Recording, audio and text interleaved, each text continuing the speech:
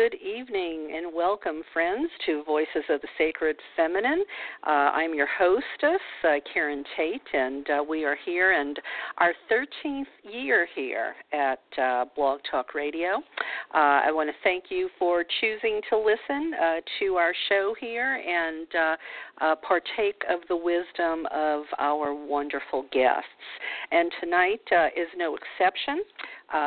Great guest for you that I met recently at a academic conference in January, a pagan conference in Claremont, California. Her name is Ayamanatara. I apologize, I might be murdering that. We're going to call her Natara for short, Ayamanatara. And she is a multi-traditional shaman, and we're going to have a lot of fun tonight because we're going to be talking about the internet, manifestation, and social justice. But first, I want to just give a shout out to the Reclaiming folks because I've been using a lot of their music lately. And they have a CD available called the Reclaiming Campfire Chants, and a lot of those chants are about social justice and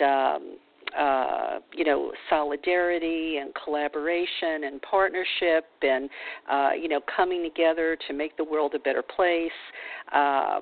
So the one you heard that little snippet from tonight is called The Welcome Flame. And at the end of the show, I will be happy to play it in its entirety if you'd like to hear that. Also tonight, I have some interesting stories that I think you will also enjoy hearing. They're from Pat, the Voices of the Sacred Feminine roving reporter. And we're going to be talking about what's happening to women around the country, especially in this political climate. And the news is not bad all over, despite the way I think it feels sometimes. So, stay tuned in with me after my interview with Natara, and you will, hear some of those stories. So anyway, let's go ahead and get to it. I know it's been a while since I have been on the air with you. I took a couple weeks off to recharge my batteries and recuperate from a fall that I had, but I am back in the saddle again here and doing well and feeling rested. So if you thought, gee, where has Karen and Voices of the Sacred Feminine been? We just took off a couple weeks, and I'm sure there was lots of great stuff in the archives for you to catch up on. But if you were thinking that to yourself, no, you were not wrong. I have not been here on the air for a couple weeks, but I am back now. So anyway, let me tell you a bit about Natara.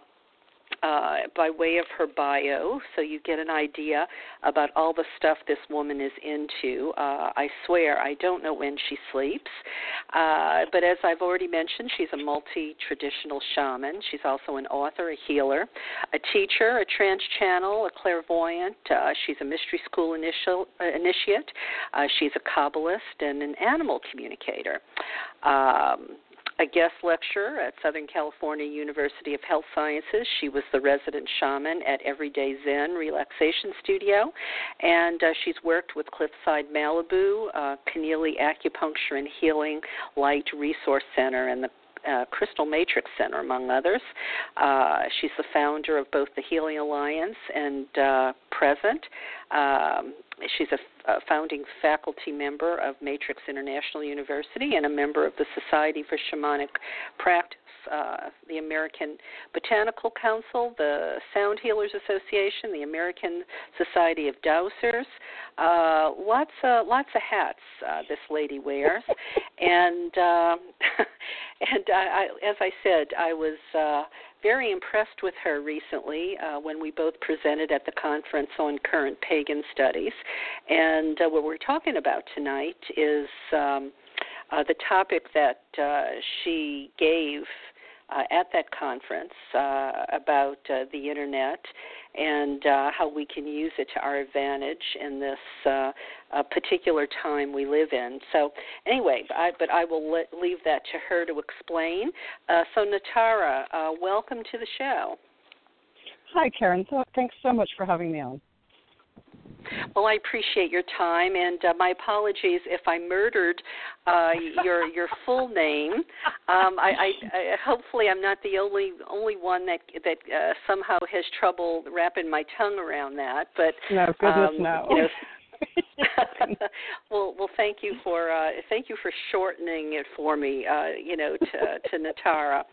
But anyway, so our topic tonight, and also the topic that you discussed at the conference on Current Pagan Studies, was the Internet manifestation and social justice.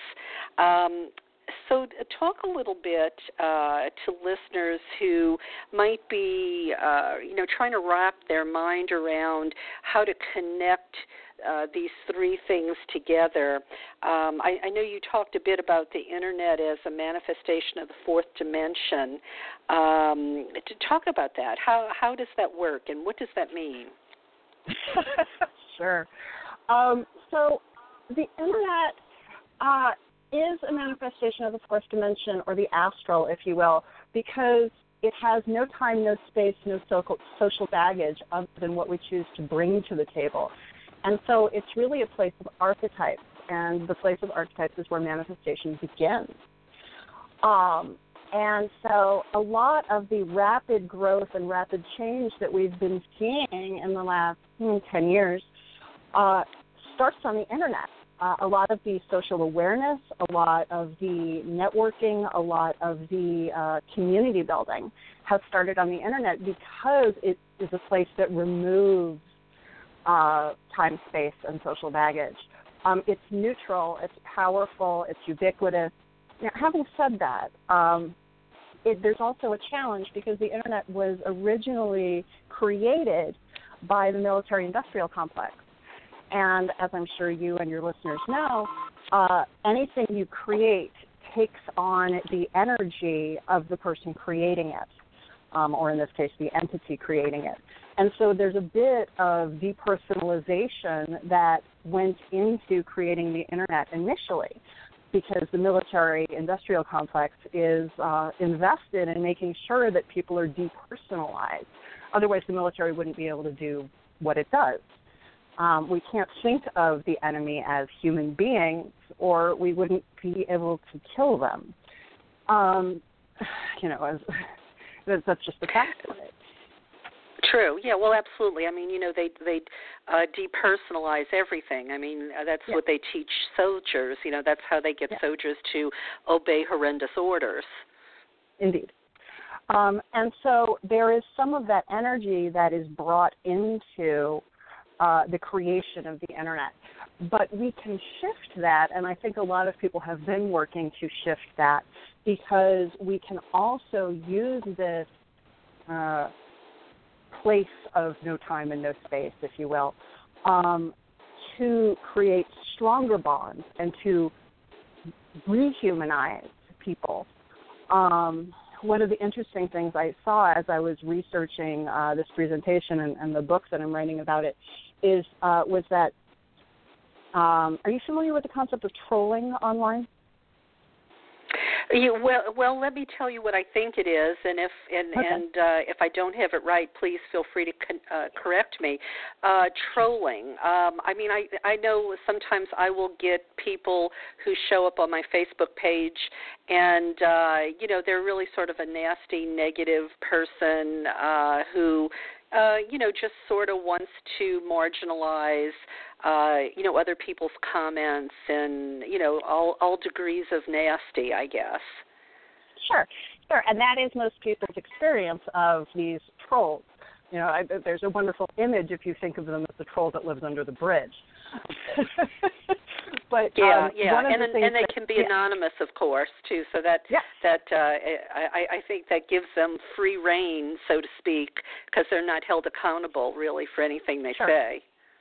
Sure.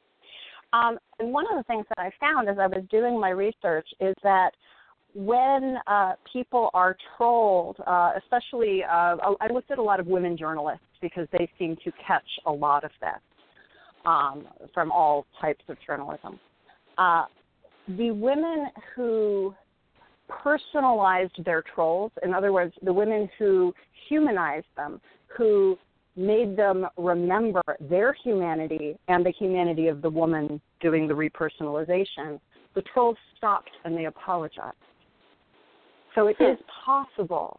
It is possible to change that energy of depersonalization. And that was something that very much excited me because I have a lot of friends, both people of color, people of non-heteronormative, sexuality, women, all kinds of people who are considered minority who get attacked online. And the idea that we can change that and we can shift that was kind of where I started with all of this. It was very exciting to me. And it flows into this trend that I've been seeing of moving more into the ensoulment and immanence of our relationship with the divine. In other words, moving into the feminine divine. For 2,000 years, we've been looking for the divine outside of ourselves, and it hasn't worked real well. It's depersonalized people in general. And when we can remember that we connect with the goddess within and that it is not outside of ourselves, we re-empower ourselves. And so those two ideas, that we could change how the internet works and the fact that we are moving more into a space of immanence, were where I started with this whole premise.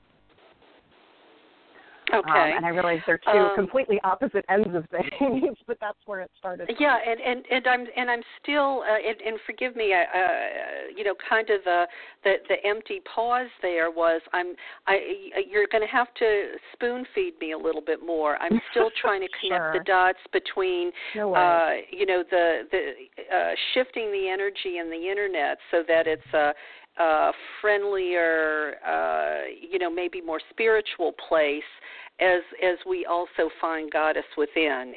Am I with you there so far? Yes, and.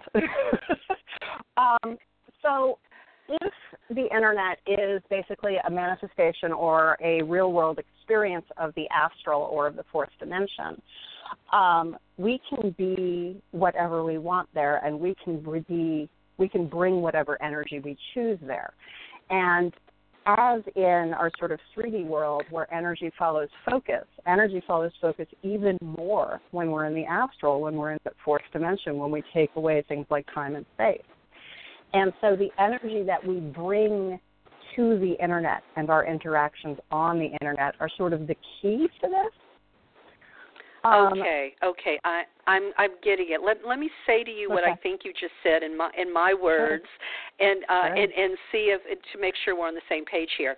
So as we are understanding the goddesses within us, we are being called to be the best version of ourselves, our higher self, so to speak, as we sort of represent her, as we are the divine spark. And that's the person that we want to be when we are on the internet, because in doing that, we are also making, that energy flows into the internet, and it helps the internet be a mirror image of what we're trying to project. Yes, I love the way you put that. That is perfect. Yes. Exactly. Okay, I got it now. Okay. Well, that does make sense, because we've all had these horrible people, like you said, the trolls, or even not horrible people, people who just want to argue with you, because it's a place of a lot of heated discussions. People who genuinely, want to have a place to talk about this stuff, and, granted, these little boxes aren't the best places to, have meetings of the minds or have, I think, potent, meaningful conversations, and I think the anonymity of the internet is one of the things that tends to maybe have people be a little bit harsher and a little bit unfiltered, when they're on the internet as well. Yes. And so it becomes even more important to carry that energy of the goddess, to carry that energy of personalization or rehumanizing to carry that energy of my goddess self greets your goddess self onto the internet. It's the easiest place for us to forget to do that, and yet it's the most important place for us to do that because it's all energy there. That makes perfect sense, because I can't, and I wish there were a way, and maybe you figured it out, maybe that's part of what your new book is going to be. How do we get that message across to the people on the internet that look, I'll admit to you, I avoid I avoid conversations on the internet that tend to have the potential to flare up. Sure. I've got kicked off Facebook pages because I was honest and said, that all women aren't wonderful, and all men aren't horrible. So I've gotten to the point where I don't have meaningful conversations there anymore. I use it mostly to share stories that are in alignment with my political or spiritual views, sure. Or talk, keep current with friends. But the hard stuff, I don't even go to social media with too much anymore, or I really keep it to a minimum unless I get a wild hair up my butt, Sure. So how do we spread the word? Because I think this is an important message that you have here. Sure. I think we start first and foremost by leading through example. I think that people respond much better to, I like what you did there, rather than to lectures. Mm-hmm. And so I wrote up some rules for myself that I'd like to share with you about how to approach being on the internet. And the first one is the same as one of my personal rules for being out in the world, which is act consciously. And the second one is to ground. Grounding to me is such a foundational practice, and we forget to do that on the internet. We forget to do it when we drive. We forget to do it on the internet.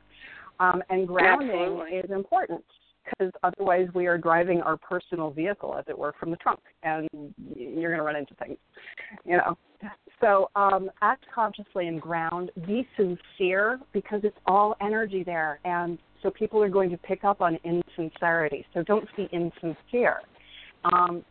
And one of my big ones, and this probably will resonate for you as well, is walk away if you're triggered. I am as guilty as anyone else as having the impulse of someone is wrong on the internet, And I have had to teach myself that when I have that physical sensation coming up of someone is wrong on the internet, it's like, and now I'm going to go for a walk and talk to my dog, Absolutely. I totally get that. I think that's great advice. And then, stuff that also works out in the real world, like be willing to move past fear. When we take fear onto the internet, we amplify that energy as much as we would amplify the energy of the goddess when we consciously bring her onto the internet. Listening is such a challenge, especially in text format, because we are not trained anymore to process information in written form, And I think people of our generation are a lot more comfortable with it, but we still forget because it's not what everybody's doing. And so listen to me is something that happens when I read as well. Listen for the energy of the message of whatever somebody is saying to me. And I would even say, and keep an open mind about it, because we've, whether we're saying, writing a message in those little blue boxes or we're sending an email, I know we have, probably we have all had those circumstances where our email has been totally taken out of, not out of context necessarily, but people misunderstood our intention because they couldn't hear the tone of our voice, So you maybe give people the benefit of the doubt a little bit that you might be being misunderstood on the other end. Yes. And vice versa. So whenever I get an email or a message or whatever even if it's just a text message where I feel like there's a tone, I have to stop and I have to go, if there was no tone here, how would this read? Because there is no tone there. It's just some text. But I, like everyone else, I'm sure, read tone into it. And if I can train myself out of that, then I can, I'm giving people the benefit of the doubt because I'm just taking it at face value. And even if they meant it with tone, I don't have to take it that way. And I just freed up a whole bunch of my energy. Right. Yeah, because it's real easy to get snarky on the internet. Oh, yeah. It really is. Because of the depersonalization, we don't see each other. And so, yeah, I'm not as guilty of snark as anyone else. Take personal responsibility is another of my rules. So make sure that the information I'm conveying is conveyed in the best way possible, with an idea of who I'm trying to convey it to. And if it's everyone, make it as accessible as possible. There's a certain level of personal responsibility when we take energy out into the internet, as much as there's a sense of personal responsibility when we do our personal practice, whether you call it magic or not, on the astral. We have to take responsibility for what it is that we're doing and for the energy signature we leave behind. Good point.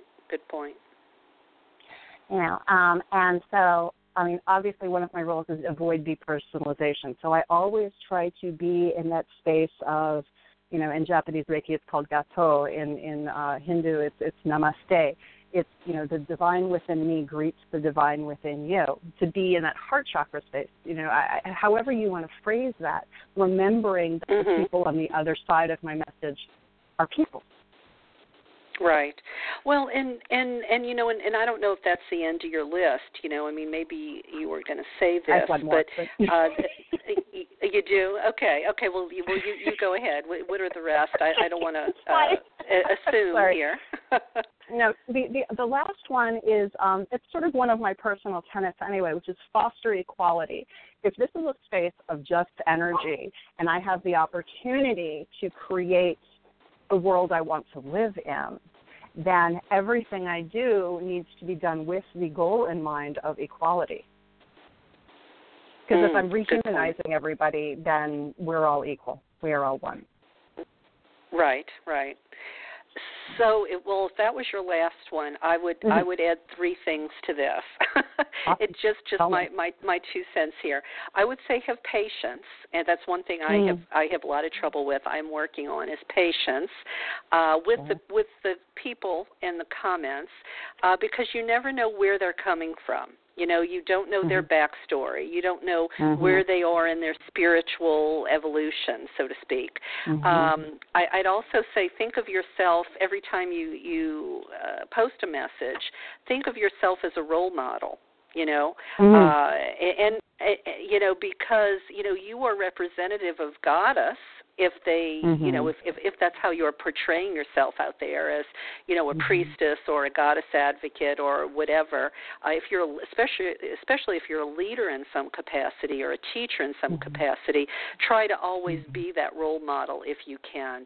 And finally, I would say, because I know I have failed in these things myself, especially when things get emotional and they're close to your heart. I think about, during the presidential election, everything that happened to Bernie Sanders. But I would say be kind and gentle with yourself. Do the best you can, but forgive yourself. And forgive other people as well. Yes, I love that. Yeah, because I think of maybe the friends that were lost, because of things said, on the internet, and that's really unfortunate. We should never let it get that far, because you don't know that the person on the other end. You may be able to plant seeds of understanding, or new ideas for these people, and that's always. I think that's always important. And you may be able to change a mind. Not always, of course, but you never know. You might crack that mind open a little bit and burst that bubble. penetrate, that person's reality bubble if you use, some of these wonderful suggestions of yours. Yeah. And I love the 3 that you've added. I think that those are perfect, and I'm going to incorporate them if you don't mind. No, please go right ahead. Go right ahead. Just, cool. From personal experience, things I wish I had done better. And don't have any problem, saying that I've messed up more times than I wish I had. But now let me ask you. You said the internet was created by the military-industrial complex. And forgive my ignorance here, but where does the story that Al Gore created the internet come from? It comes from Al Gore, I'm pretty sure. Did he have anything to do with the internet or what? Yeah. So the internet was created by a military-industrial think tank called DARPA.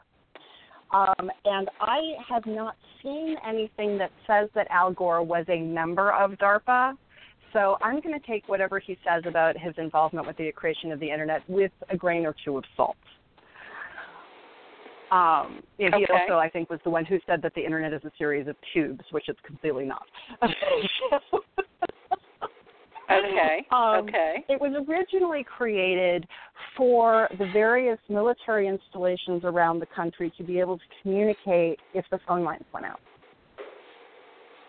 And then it was co-opted by the educational system. That was the next place it went, because they were routing stuff through these networks at the educational places anyway, the universities and stuff like that. And so the university said, well, if you're going to use our equipment, we'd like in on this. And so it was sort of used for, interpersonal communication within the university system. And only after that was it opened up to the more general public, and I think it went through corporations first before it really went into personal stuff much. But it's essentially a network, a web, if you will, if you can picture sort of, Arachne being involved in this, of interconnected machines that allow for redundant communication. So if I am at point A in California and I want to get a message to point B in New York, using the internet, I have not infinite, but an almost infinite way of routing that message so that regardless of what problems there are along the way, it gets there. That's basically the internet. Okay. Well, and you also talk about, staying informed without getting overwhelmed. I mean, I think that's also a good rule when it comes to, how much news we watch on television. But speak to that a little bit, because I think maybe a lot of us are in overwhelm, and we need to take better personal care of ourselves. Yes. So I have looked at a bunch of the places where information is available, especially if we are someone who wants to take action. If we don't like what's going on in this country, and I suspect a lot of your listeners fall under that heading, as do I, but where to find the information that we can use in order to actually take action, and perhaps some suggestions for taking action, so that we don't get overwhelmed, because there's so much stuff going on a daily basis that it's incredibly difficult to not be overwhelmed. So depending on how you like to access your information, there's a couple of different, apps and websites and texting places that will get you the information you need in small bite-sized bits. One of my favorites is an app called 5Call, and as far as I know, it's available for both Android and iPhone. And they send you a little message on your app every morning that basically here are 5 calls you could make to help change things. Because one of the things that we found, especially shortly after the election, a lot of people started realizing that online petitions and sending emails to our politicians don't accomplish anything. They end up in some sort of virtual waste bin. Phone calls are what are making a difference right now. And stuff like 5 calls is great because you say, yes, I'd like to make that phone call, and it automatically connects you. You don't have to go looking for the phone number, and it gives you a script, and it's very easy, and you can read through it first to make sure that that is what you want to do, because, you know, we all have different flavors of change we want to create. But you can tell the app what it is, what are your core issues that you want to work on. You know, is it health care?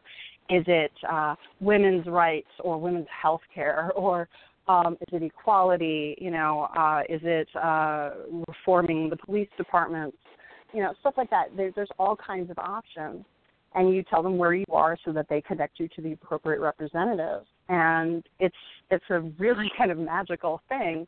It takes a lot of the anxiety out of that thing. I know that a lot of us get really overwhelmed when we have to make phone calls. It produces anxiety for a lot of people. And when you have a script in front of you, it becomes a lot easier. You know, especially when it really does. An issue. Yeah, especially when it's an issue that's near and dear to your heart. Every time I have to make a phone call about health care, I start crying. You know, I have a couple of medical issues, and it always feels like a matter of life and death to me. And so without that script, I turn into a blubbering idiot, and I can't make the phone call. Yeah, so yeah, I I understand. Things. Yeah, I love things like 5 calls. There's a couple of daily action is another one. I think they'll send you a text, and they just send you one. Here's one suggestion for a change you can, you know, help make today. There's some other ones. Standing Up for Racial Justice is a very specific website group. They will send emails. They're geared specifically towards white people who want to make a difference in racial relations and in getting rid of racism, institutional racism. Yeah. And it's geared specifically towards white people. And so we don't have to ask our friends of color to do some of our emotional processing for us, to do some of our research for us. There's a group that's gotten together and gone, here, we will give you the information you need in order to start to make change. Because I think that's also an overwhelming concept is I want to change things. How do I change things? And especially now that, you know, I'm being told from a lot of circles, you know, I'm not allowed to ask my friends of color about how do I do this because they've been giving us that information for years and we haven't been paying attention. So stuff like Standing Up for Racial Justice is wonderful, you know, because it takes the pressure off of everyone. And we just get to do and be in action and change things. Well, and let me just take a second here to tell listeners that, you know, as a result of the Pagan Conference, and I think either right before or right after you at the conference, that beautiful, tall, thin black woman spoke a little bit about, you know, ways that we could resist, and she had, you know, I believe she had a handout with some websites people could go to. I took some of those ideas of hers, incorporated them with some ideas of one of the contributors to my last anthology, Goddess 2.0, and some of my own ideas, and I have a handout created now. So if for this very resistance work, and if any of my listeners are interested, all they need to do is email me, and I am happy to, you know, pop them an email with you know, with a copy of these different things they can choose to do or not, and that way, you know, then they can feel like they are doing something, because they absolutely are, but they can do it in an organized way, and they can pick and choose between the things that are you know, that call to them without, you know, as we were saying before, you know, without having to be overwhelmed by everything that you know, they're bombarded with on the news or on social media every day. Yeah. So, you know, so if any of my listeners out there are interested in that, just pop me an email. I'm happy to send it along to you. And some of, I think one or two of the things you just said might actually be on that, Natara. I think even Michael Moore has a thing going too, where I think if you subscribe to him, you know, he also has, you know, ideas as well. You know, so if Michael Moore is somebody that you resonate resonate with, and I love his work, quite frankly. He also has great ideas. So I think the point is, we can, sort of be discerning and pick maybe one or two or three of these websites or people and just kind of stick to that rather than dilute our energy trying to do too many things, because then we get burnout too, and then we'll, we might be tempted to do nothing, and we don't want that to happen either. Right. The woman you're speaking of, by the way, from the conference, her name, she has two names. One is Anya Anderson, and the other name is her Nigerian name, and I'm afraid to butcher it. I'm just going to leave it with Anya right now. But, yeah, she is a wonderful activist, incredibly intelligent woman who, has been working very hard within the pagan community to change some of this stuff. And, she had wonderful information. But, yes, exactly. Picking just a few things. Because otherwise there's so much out there that we can just get overwhelmed by.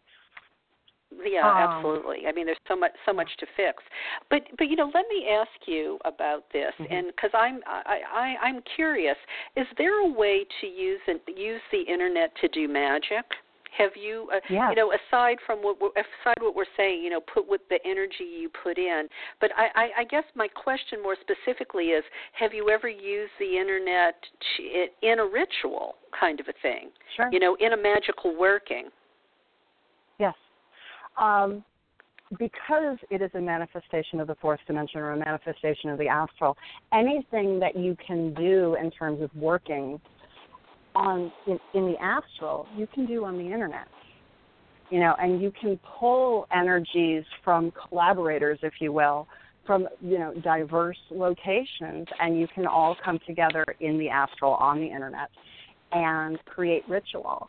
One of the things that I've found is also doing a ritual before I go on the internet and after I come off of the internet, so that I'm not bringing back oogies with me, if you will. I do a lot of psychic protection work.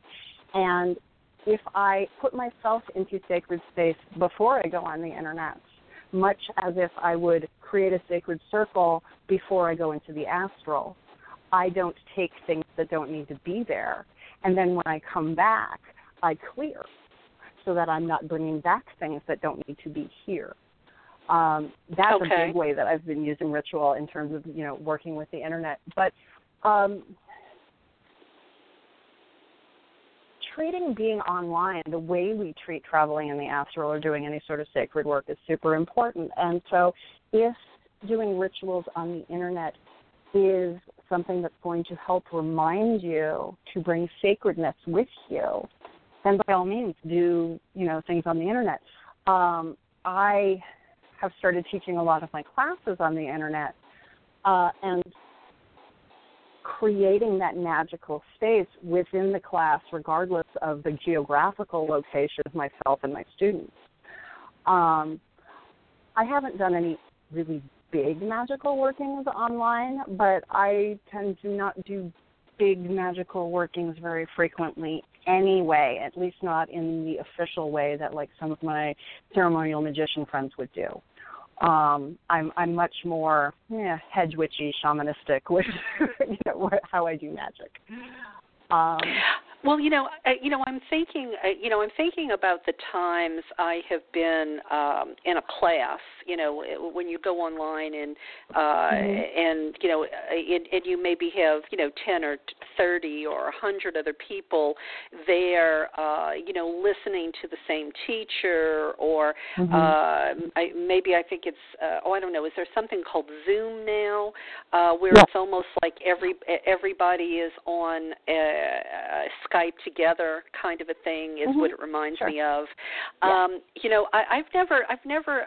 Of course, I've done a class like that, or I've given a talk like that, but I've never really thought to do about doing magic like that, because when you do magic, you're usually creating a container in the space, and you're all in the same room, so to speak.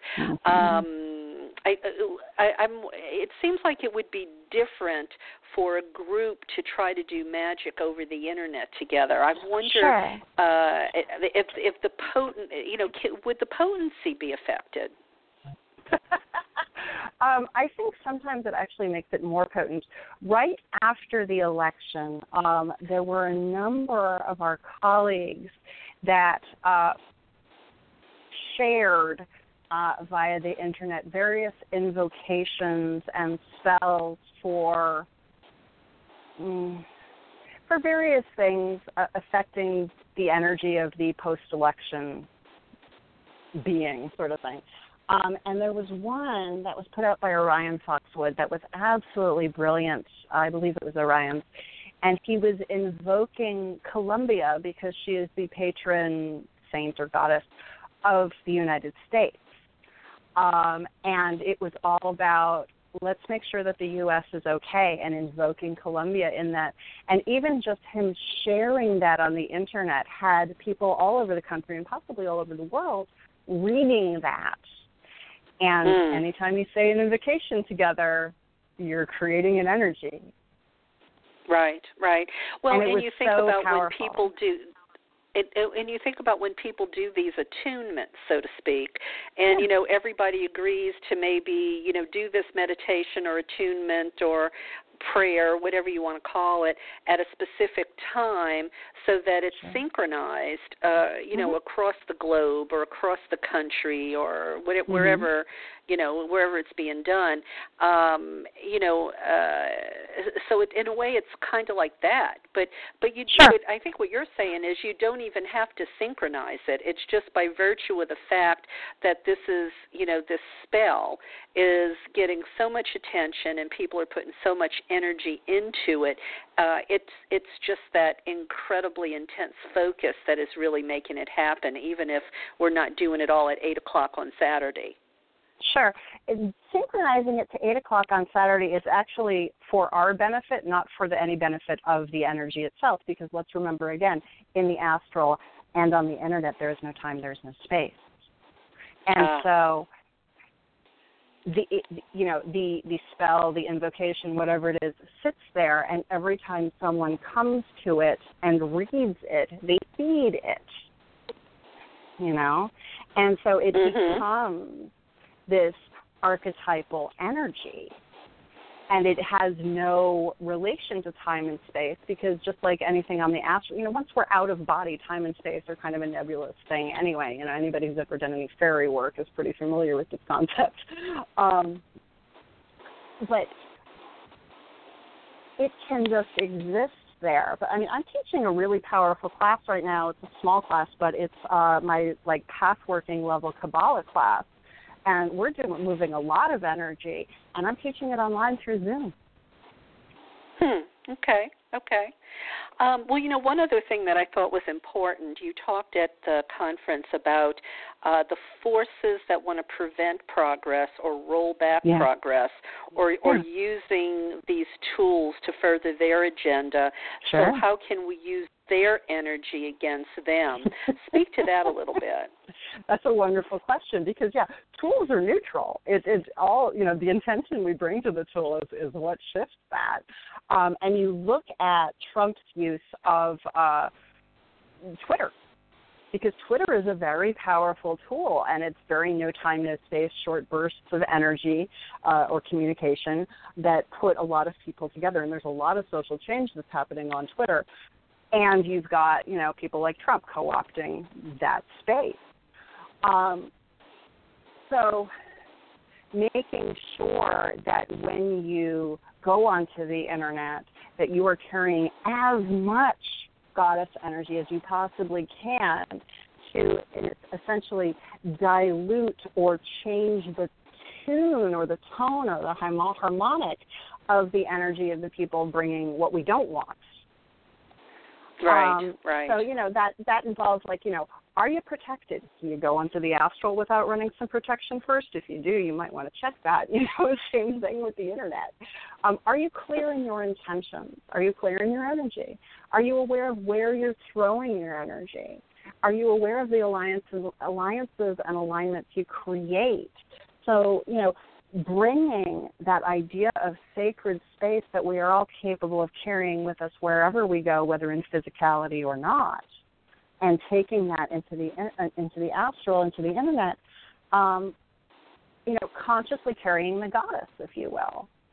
Because, right. As you know, the goddess is super powerful, and we are all connecting much more, I think, with her on a visceral level. And so when we bring that energy onto the internet, we start to actually change the energy of the internet. We brighten it, if you will, Well, yeah, and I mean, think about how powerful some of those hashtags, when they catch on, how they just kind of go viral. I was thinking the other day, I was actually writing the foreword of my next anthology that's coming out, and I said something, I wrote something to the effect of, I was thinking about how Bernie Sanders would be able to send out a tweet and 48 hours later fill a stadium. And so that made me start to, and so I was thinking about that, and also connecting it to the way the corporate-owned media sort of creates a narrative, I mean, it doesn't have to be true, but, for instance, I remember when everybody was saying, oh, my God, we can't tax the job creators, so they start a narrative, and suddenly it becomes a fact, and then everybody starts to believe it. So I was trying to think the other day about, wouldn't it be wonderful if we created a narrative, just like, for instance, how Bernie's message has been catching on across the country about, the oligarchy and, all of this, that, we really could have all of these things if we had a fair, if we had democratic socialism and all of this sort of thing. But I'm getting sidetracked here, but my point is, if there were a way to organize ourselves where, and I don't know who the organizing force would be, but, some entrepreneur-like person could somehow herd us, these cats that we are, as hard as that is, but to start dictating the narrative, so to speak, so that in a way then we compete with with some of the narratives that are out there. I don't know, I've just been thinking about that. And, when we could perpetuate these ideas on our blogs, on Twitter, on Facebook, kind of the way the hashtags work, where we're all using the same phrase or we're all using the same sentence, and how that could snowball, into a new way to raise awareness and raise consciousness, and that's magic in itself, putting that energy into the universe like that. I love I'm just where thinking you're going out loud with here. This. Yeah, let me reframe some of the ideas that you're talking about because some of the stuff that you're talking about is no longer how things work. I mean, you're familiar with the fact that the paradigm has been changing. In our lifetime, it has been changing. And part of the gift that we got from the Occupy movement was an understanding that we don't have to have individual leaders. We don't have to have a person dictating the thing. And, in fact, one of Bernie's strengths, what that he did was that he gathered or motivated, I suppose, a whole bunch of people who I happen to think are wizards and sorcerers on the internet to create some of the buzz around him and to help create a network that would get his message out. And he used that to great advantage. There are already some smaller groups, smaller like in terms of they're not, a multinational corporation, but there are some groups that are using the internet, and including Twitter, to create some of that changing of the narrative. Black Lives Matter is a perfect example of that. They have changed the narrative. And they're, in terms of what they're fighting against, they're a small group.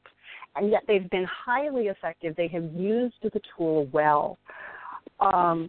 And so it's really more of gathering together like-minded people and agreeing to use the hashtags and to further the narrative that you want to make more people aware of. And because of the energy of the internet and like how powerful it has become, because it's been becoming more and more powerful because you get more and more people there, and so it's got more and more energy. Once you start that ball rolling, it will take on a life of its own, and it will change the narrative. It has. You look at the Bernie Sanders movement. You look at Black Lives Matter. You look at like any number of things, and it has made drastic change. It takes that what you've fed it, and it snowballs it. And so if we can take the goddess movement into that space and give it a nudge, we can create huge change. Yeah. I mean, because I've I would love to start some sort of narrative about greed is a disease, greed is a disease, tax the rich, because I get so tired of hearing them say on television, that we can't afford to do this and we can't afford to do that. Well, maybe we can't afford it because most people aren't paying their taxes, The people that can afford to pay are not paying. And I get so angry that the corporate-owned media, they just let these people get away with saying the stuff that they say, and they're never challenged on it, And it's like I would just love to. Go ahead. Go ahead. No, you. I think that some of that narrative has been changing, and I want to give credit where credit is due. I think Bernie Sanders has had a lot to do with that. I think Elizabeth Warren has had a lot to do with that. And while I don't spend a lot of time on corporate media, there are a couple of select news sites that are news apps at this point that I will get some of my news from because their energy has changed and they're no longer letting people get away with spewing nonsense. They're starting to call people on their nonsense. Pray tell, who are they? Who are you thinking I've gotten a lot of really good news from the Washington Post, who historically have called people on their shit. I mean, they called Nixon on their shit. The New York Times, overseas The Guardian, Al Jazeera. Yeah. The Economist. If you want a good and rational conservative viewpoint of what's going on in the U.S., The Economist out of England is not to be beaten. They are amazing. They make a very good economic conservative argument, and there's no hooey there. It's not full of a whole bunch of partisan stuff. They just happen to be economically conservative. And I have no problem with economic conservatism. I have a problem with a-holes. Right. Or people who have no empathy or compassion for other human beings, Which is really the polite way of saying a-hole. Yes. So let me shift gears here just a little bit, and this may not be in your wheelhouse, and we didn't intend to talk about this. So if it's not, just say so, and we'll move on.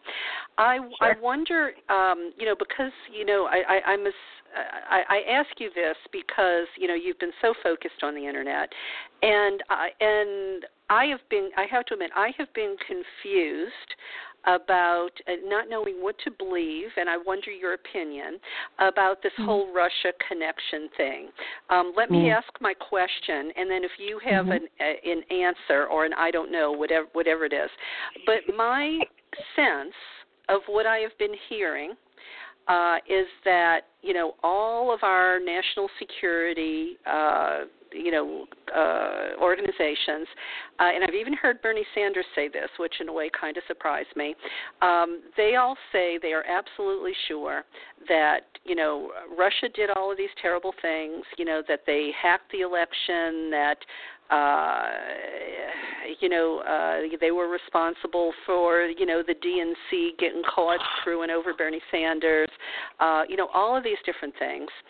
But the other thing I've also heard is they expect us to believe that based on some third party's word, that there has not actually been any physical proof that they have shown. It's sort of like, okay, well, so-and-so said it, he's a reliable source, so yeah, it must be true. And, I'm at a point in my life right now where, institution does not mean so much to me anymore. So many of them have failed us. I don't believe most things anymore. And I wonder, I think I would probably believe Julian Assange before I would believe somebody else, maybe even James Comey, if you will, And so I guess I just wonder what your thoughts are on this whole Russia thing. Is it a deflection? Is it truth? Is it a little bit of both? Has there really been any proof, of this big Russia thing, or did that all start with the Democrats as a deflection, because things went so bad? So a couple of things. The idea that they hacked the election, I think, is a gross oversimplification, and there's a whole bunch of stuff that goes into that, but you don't need me to get all techie on you. But there's a number of components to that don't make it. It wasn't like, hackers or something like that. There were a couple of things they did that greatly influenced the election. However, there is proof coming out. Where did I see this? I can't remember the journal I saw it in right now, but it was somebody that I respect. So it was probably one of the four I just listed. 5. But somebody has Putin on tape saying we need to fix the election. Okay. So it's not as much rumor mongering as one might think. The information in general seems to be coming from enough sources in diverse locations with diverse political affiliations, if you will, and motivations, that I am inclined to believe it.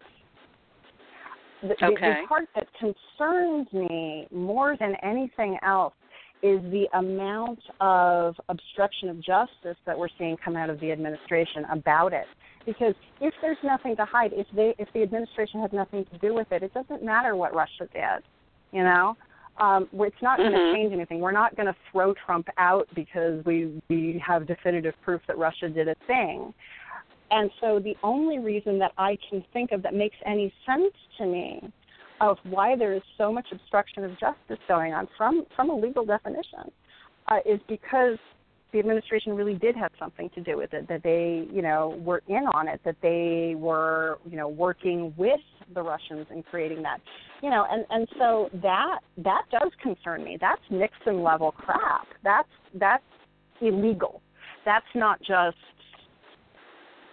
bad intentions or whatever. That's like you actually did a bad thing, and you might want to go to jail for that, And if the top-level politicians in our country, at least of the executive branch, are involved in that, that is something that we need to not discount, And even if there wasn't this tape of Putin going, yeah, we need to do this, the amount of obstruction of justice is super concerning to me, and I would hope that it's super concerning to a lot of people.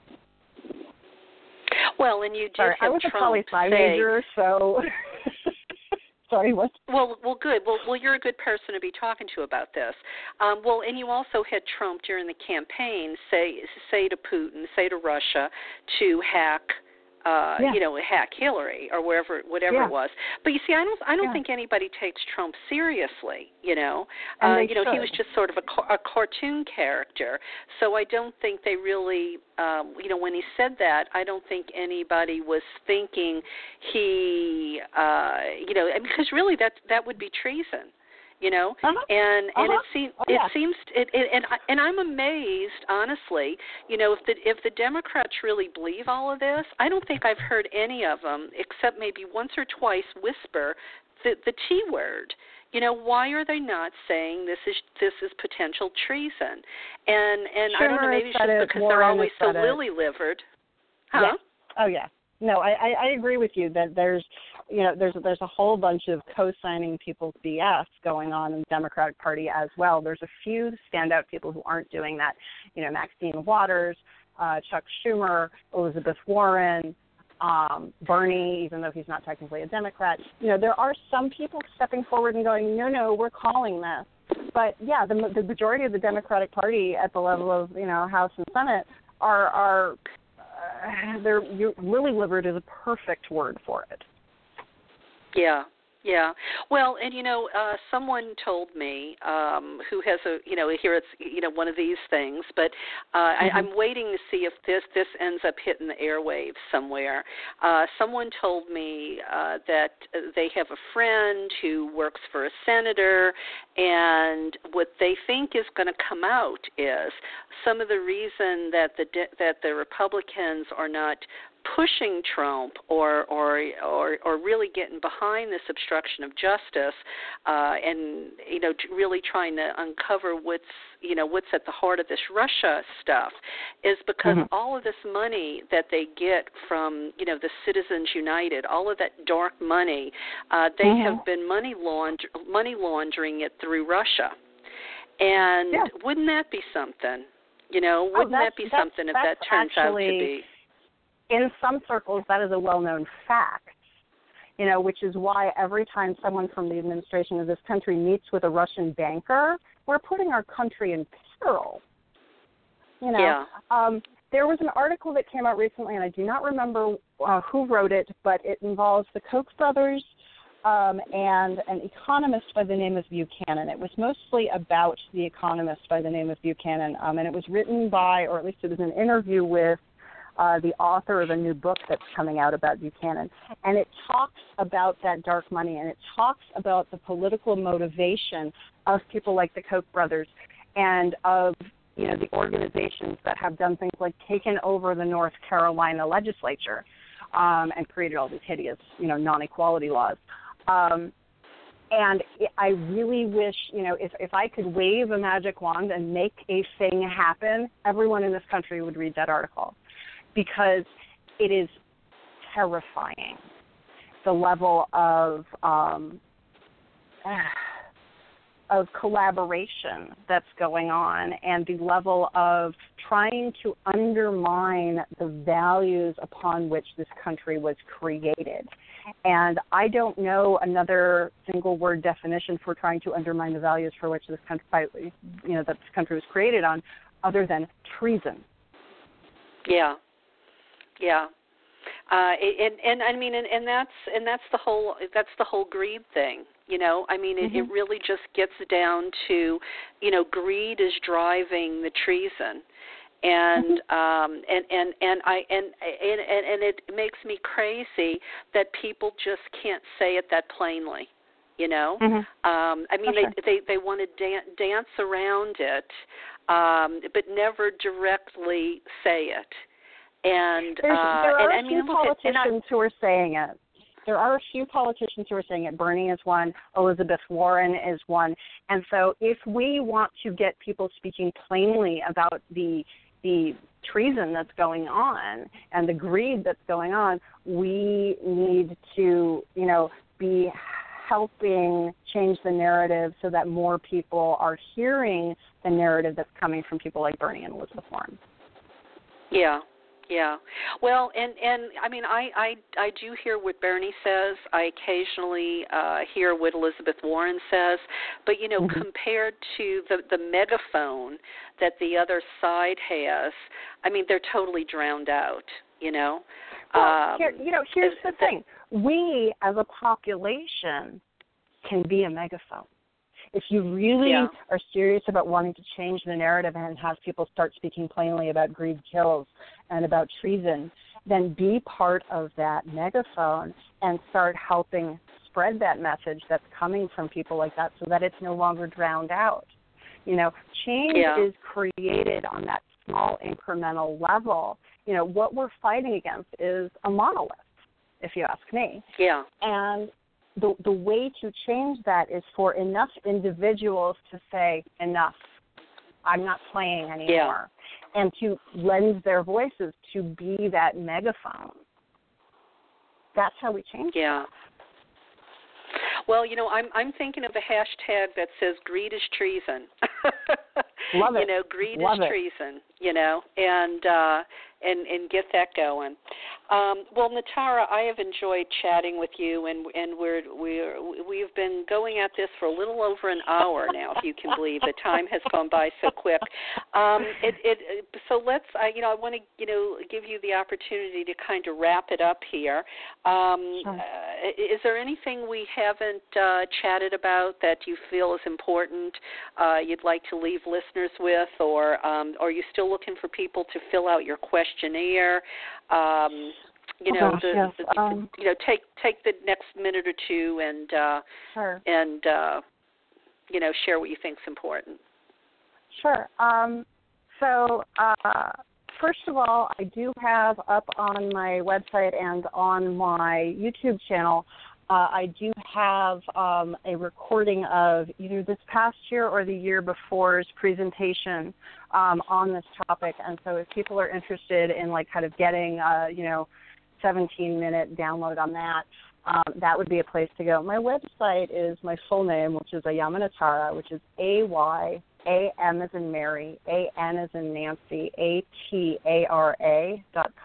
Sorry. But that is where you can find a lot of that information. I think what I would hope that people would be taking away from this is that they can be part of the megaphone, that they can be part of the change, and that the energy they bring with them onto the internet, whether it's equality or honoring the differences in each of us, so that we are clear that our experience matters and yet we are all one, becomes super important on the internet, and that we can actually do stuff to change things by using the internet in a sacred manner. And I believe the link for my questionnaire is also up on the internet. I'm basically collecting research to help with the book that I'm writing on this topic. And it will have in it rituals that you can do before, after, and on the internet to help maintain that sense and increase that sense of sacredness. Well, I think that's a great idea, and I'm glad you're doing this. I think it's going to be an important book. Well, Natara, I want to thank you for your time tonight. I've really enjoyed the chat and the insights and everything. Thank you for clearing up a lot of stuff, and keep in touch. And when your book is out and published, give me a jingle, and we'll have you back, and we'll talk a little bit more about all of this and tell folks about your book. Thanks so much for having me on, Karen. I think it's been lovely. I've really enjoyed my time here. Well, thank you. Thank you very much, and best of luck with all of the all the many hats you're wearing. Thank you. Thank you. I appreciate it. Okay. Good night. Good night. Well, I hope you enjoyed that as much as I did. And shifting gears a little bit here, we have a message from Joe Carson.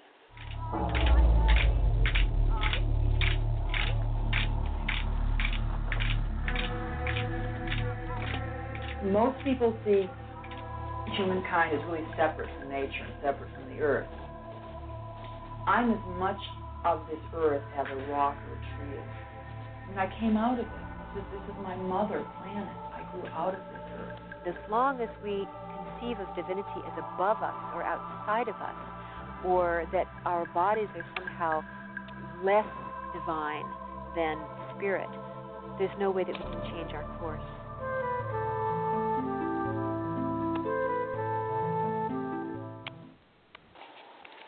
Well, you've been listening to the trailer for Dancing with Gaia, Joe Carson's feature-length documentary film. In it, she interviews 15 visionaries and teachers about earth energy, sacred sexuality, and the return of Goddess as Gaia. Joe traveled to ancient sacred sites all over Europe and the Mediterranean to shoot that film. These spiritual sites from northern Scotland to central Turkey profoundly affected the origins of Western culture.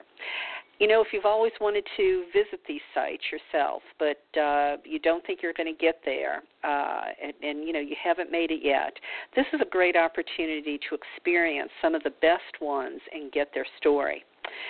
This DVD actually comes packaged with a 45-page color mini book, which goes even deeper into the material. And you know what? It's a great deal at only $20. You can get the DVD and the booklet for only $20.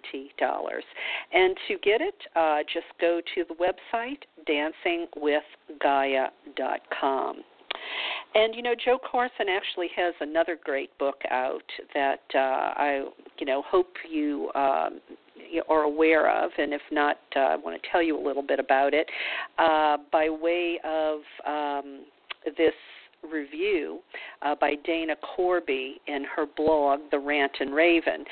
Dana is reviewing Joe's book titled Celebrate Wildness, and here's what Dana had to say about Joe's other book.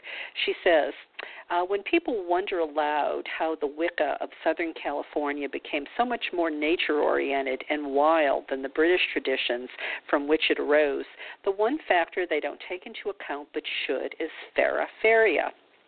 Feraferia, a word Fred Adams coined from Greek roots meaning wilderness festival, is a pagan tradition unlike any other. Based on Fred's visions of the divine feminine, the sacredness of Eros, and the potential for intentional communities that truly do no harm to anything, it also draws upon themes familiar to Wiccans such as sacred landscapes, prehistoric beliefs, and the fairy faith. Fred intended that Feraferia should lead the world into a paradisal future in which freedom, eros, and play are the core values, where that built by human hands merges seamlessly into the wild and the fae romp among us. Celebrate Wildness is a unique, exquisite, and profound book. It created in me a sort of homesickness, a wistfulness for the idealist I was. We all were. Back when we and the world and the magic were all young and fresh. So, Celebrate Wildness is a short book. It's only 115 pages, but it is filled with art. It's described as art-laden pages. You probably won't read it quickly. You'll want to just marinate on the beautiful pictures, on the content. Take your time with it. Let it sink into your subconscious. And you know what? What bobs to the surface will be wondrous. And you can find Celebrate Wildness from the website feraferia.org, FERAFERIA.org. It's an oversized, hardbound book on heavy paper for $45. It would make a great coffee table book. So keep those things in mind. And while we're on the subject of books, before we get to Pat, my roving reporter's stories here, I just have to do a shameless plug for my own 2 anthologies. I call them Volumes 1 and 2 of the Manifesting a New Normal anthology series. The first one was Goddess 2, well, actually the second one, I'm just saying them backwards. Goddess 2.0, Advancing a New Path Forward, came out right around December 2016. And Voices of the Sacred Feminine, Conversations to Reshape Our World, which had essays and transcripts from people I've interviewed right here on this show. That came out about a year before. Those are volumes 1 and 2 of the Manifesting a New Normal series. And if you're interested, you can get both of those books at a special price, signed copies shipped to you as long as you're here in the United States, and some free gifts thrown in as lagniappe, as we say in New Orleans, where I grew up. You can get both books shipped to you, signed, and, they're only $34, and that is not a bad deal. You can go to paypal.me/Karen Tate. I'll repeat that, paypal.me/Karen Tate. Just put in the amount, $34. They'll ask you for your address, and those can be on their way to you right away. And, coming out this fall, I have the third volume that will be added to this series, the third and probably last volume. It's called Awaken the Feminine, Dismantling Domination to Restore Balance on Mother Earth.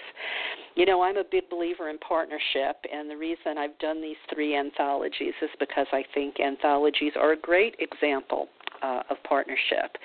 You know, I've always been a proponent of dissolving the patriarchy, shall we say. But, you know, we have to have an idea what we're going to replace it with and how we're going to get there. You know, we have to vision things sometimes before we can manifest it. And I think there's lots of wise voices of women and men that show the way in these 3 anthologies. So if you want to know more about the anthologies or about my own 3 books that I've written, please just go to my website, KarenTate.com. And, you know, if you're looking to make a goddess pilgrimage somewhere in the near future, you might want to pick up my book, Sacred Places of Goddess, 108 Destinations. I was lucky enough to be able to travel across 5 continents, chasing down sacred sites of Goddess with my wonderful husband, Roy, and came back and got the opportunity to write that book.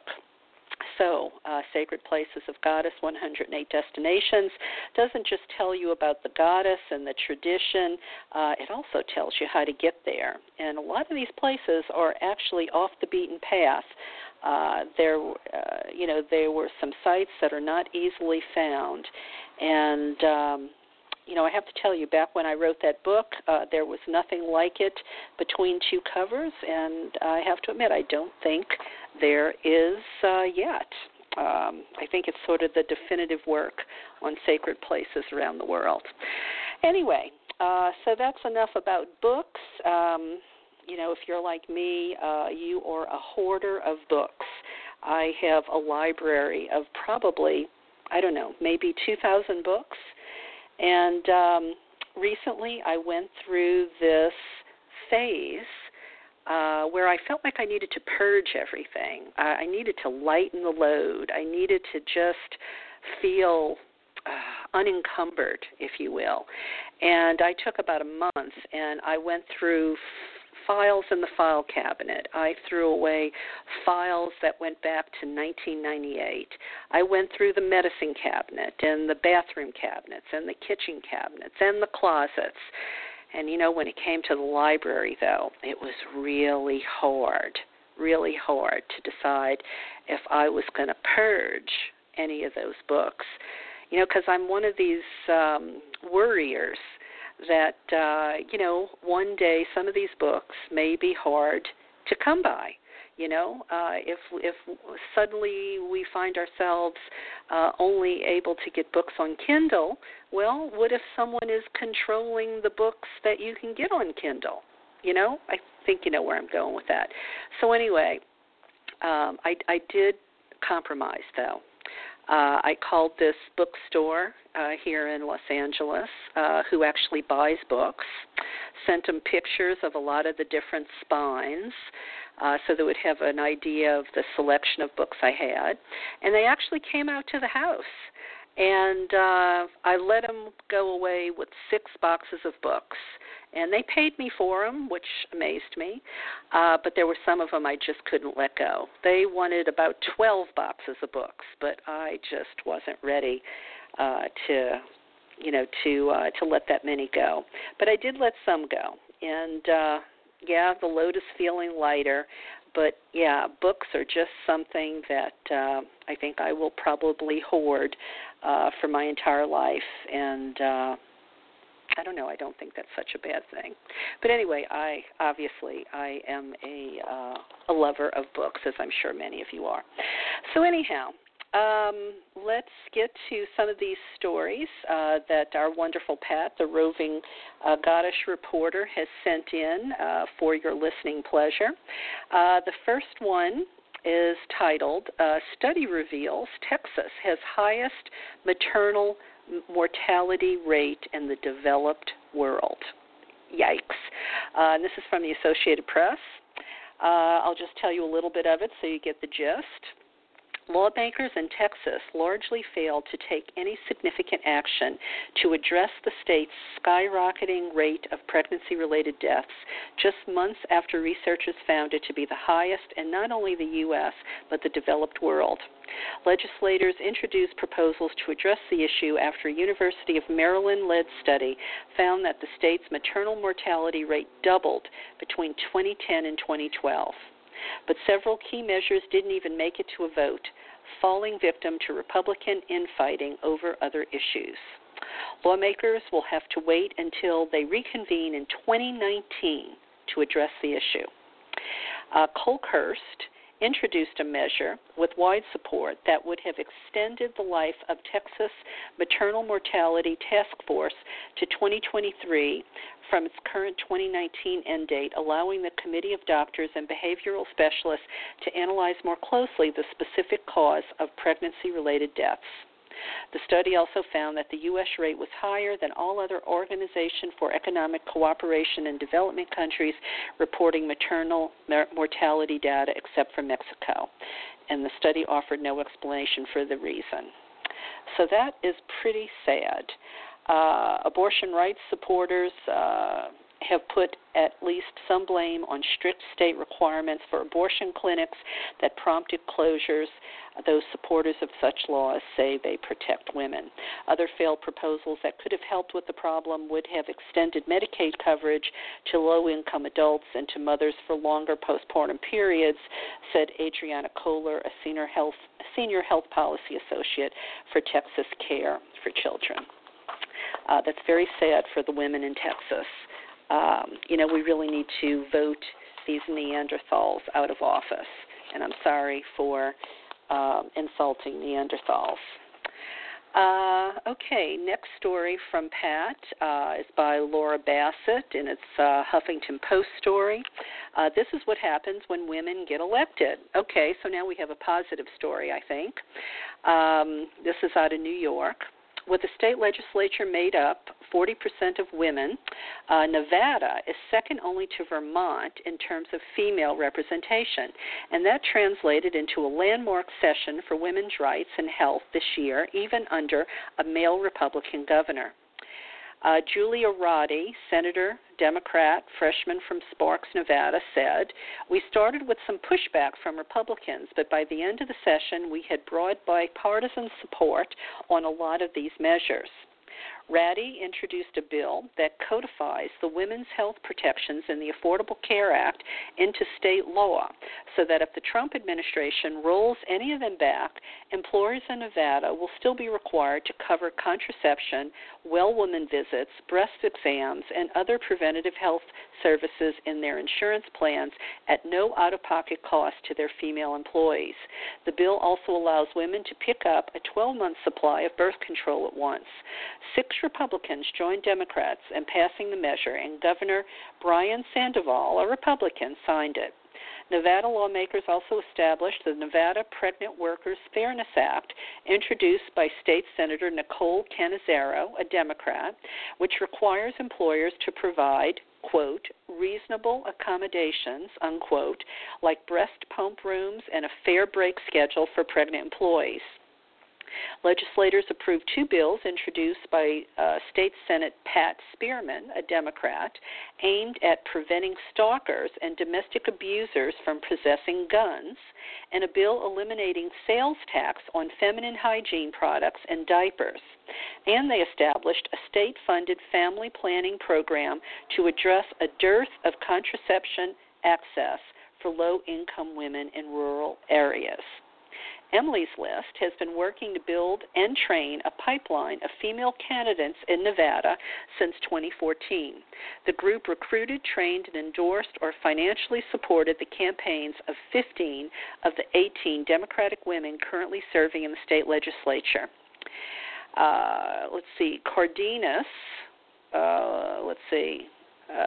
Cardenas said, "We have been able to identify women that really represent the communities that are sending them to office. We go in there early, work to identify women who have a passion for helping their communities, and then give them the tools to win." Women, despite making up more than half the population, are grossly underrepresented in politics. They make up less than 20% of Congress, which often translates to rooms full of men making decisions that greatly affect women and women's health. And, just as an aside, that said, it's not just in Congress that we have less than 20% representation of women. We also have less than 20% representation of women in corporate America, and also in religious leadership, and also at the top in corporate management as well. That glass ceiling is still alive and well. So that was a good news story. And we'll do one more here, and I want to thank Pat for her efforts sending these stories for us. This next one is another Huffington Post story, and it's by Molly Riley, and it's called New Jersey Town to Pay Millions After Denying Mosque Permit. And it goes like this. A 5-year battle over the proposed construction of a mosque ended Tuesday when a New Jersey town agreed to settle a pair of lawsuits brought by a local Islamic group and the federal government. Bernard's Township will pay $3.25 million to the Islamic Society of Basking Ridge after the town denied the group a permit to build the mosque, the Justice Department announced. The group can now start building the mosque, and the town will be required to train officials on religious land use laws and amend its zoning restrictions related to houses of worship. Federal law protects people of all religious communities from discrimination and unlawful obstacles when they seek to build a place of worship, said Tom Wheeler, the acting Assistant Attorney General for the DOJ's Civil Rights Division. Through this agreement, the Islamic Society of Basking Ridge and its members will be able to build a mosque and exercise the fundamental American right of freedom of worship. So I guess that's good news, and let's hope things things don't change with Trump's Department of Justice. Well, that about does it for Pat, our roving reporter, but I do have a word here from Laura Perry, and that's going to be coming up in just a minute. Let me bring it up here. Laura Perry has been on the show, and we love her here, and here's her message. The Minoans of ancient Crete, an egalitarian society, where women were honored, where the sacred feminine was revered, where peace and prosperity reigned for centuries. Hi, I'm Laura Perry, and I'd love to help bring the ancient Minoans to life for you. Explore Minoan spirituality with my books, Labrys and Horns and Ariadne's Thread. Embrace your creative side with the Minoan Coloring Book, and discover the wonders of divination with the Minoan Tarot. You'll find all these at Amazon and other good online and local bookstores. Find out more on my website, lauraperryauthor.com.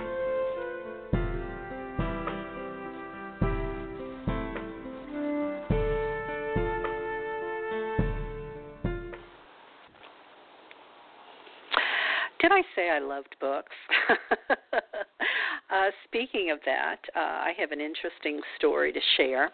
I mentioned earlier that I have a third anthology coming out in the fall called Awaken the Feminine, and there's an interesting story attached to how that anthology came to be, and I thought my listeners might enjoy hearing this interesting little story about, seems like serendipity to me. That book had a hard birth, I guess I should say. We had a publisher for the book, and the publisher had some financial problems and decided that they were going to have to cut back on a bunch of projects, and they weren't going to be able to do the book until 2019. And I felt like the contributors had already waited so long for the book to actually be printed. I started thinking, well, maybe I should self-publish this. Maybe I should look for another publisher. What should I do? And at the very same time, this struggle was going on. I was going through what some of you may recognize as my second Saturn return.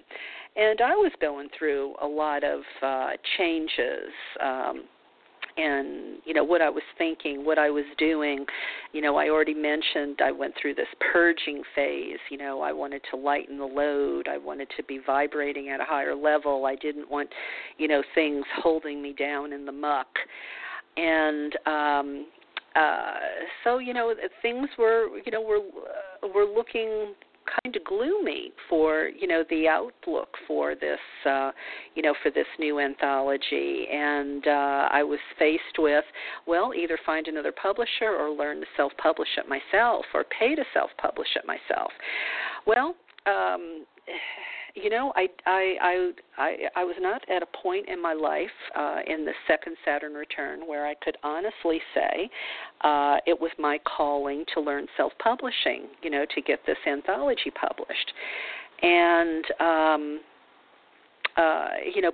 but I really wanted, these contributors to, to see their book, see their book out there. And I honestly didn't have the money to, pay someone to, to handle the self-publishing end, the formatting, the design, all of that.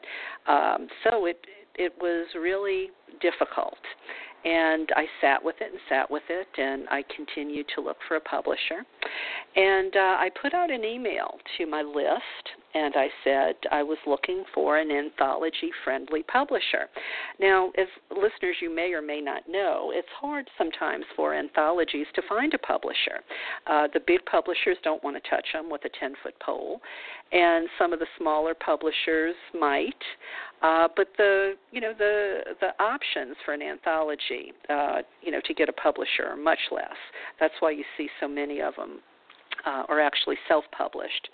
But anyway, here I am, feeling like I'm trying to maneuver my second Saturn return and all the personal changes that are happening for me personally, while I'm still trying to resolve this book. When I get an email from a friend of mine that I knew, we'd done some interviews together on radio. His name's Phil. And he said, Karen, I heard you're looking for a publisher for your new anthology. And I said, I sure am. Do you have a recommendation for me? He said, well, I'm a publisher, and I'd like to publish it. And I said, wow, Phil, that's incredible. You haven't even read the manuscript. And he says, oh, I know if you're putting it together, it's going to be good. And, of course, let me see it. But, I think we're going to want to publish it.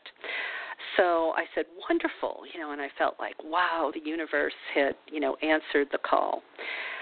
And then I said, so Phil, I didn't know you were a publisher. Tell me the name of your publishing company. Now, remember, listeners, I just got finished saying that I was, in this transition period in my second Saturn return. And so when Phil answers me and tells me the name of his publishing company, I just laughed and laughed and laughed, because you know what his publishing company is called? It's called Saturn Returns. You know what? The universe has an incredible sense of humor. She has made me laugh so many times with so many of her little trickster things, and that's just the latest, and I wanted to share that with you. Well, that about does it for me tonight, dear listeners. I want to thank you for being with me, and I will be back with you next week, and won't be taking vacation for a while, so you will have Voices of the Sacred Feminine to listen to just about every Wednesday, and if I'm not here, please do avail yourselves of the archives. And as I am comfortable saying, because I believe it so much, remember, one of my mantras, what we focus on, what we give energy to, what we nurture, well, that survives and thrives. And so that means even if it's the bad things in our lives, if we give it too much attention, that's going to survive and thrive. And you know what we neglect, what we don't give attention to, that withers. So I think there's a good message there. And with that said, if this radio show has been something that has nurtured you, uplifted you, if it has been a friend to you, I hope you will remember us and nurture us and help, take care of this show to make sure we can continue to pay to keep it on the air. If you'd like to make a donation to support Voices of the Sacred Feminine, please go to my website, KarenTate.com. That's KarenTate.com. When you get there, go to the Goddess Store page. After you've scrolled down through the wonderful books and special book bundles I have available and the beautiful Goddess greeting cards and all the free stuff that's there that you can take advantage of, go all the way down to the bottom. The very last PayPal button, the very last one, allows you to make a donation of any amount. And you know what? We would appreciate any small amount, because if many of you make a small amount, then that makes a significant contribution, and that helps to pay for airtime to ensure that I can keep doing this for you. Okay, as I mentioned at the start of the show, I've been enjoying these reclaiming campfire chants, and I'm going to let you hear, excuse me, the one that I opened the show with. I'm going to let you hear it in its entirety, and it is called The Welcome Flame. So sit back for a few minutes, for 5 minutes and 16 seconds, and just enjoy reclaiming the welcome flame. Good night, dear listeners. Come back to me next Wednesday. Bye-bye.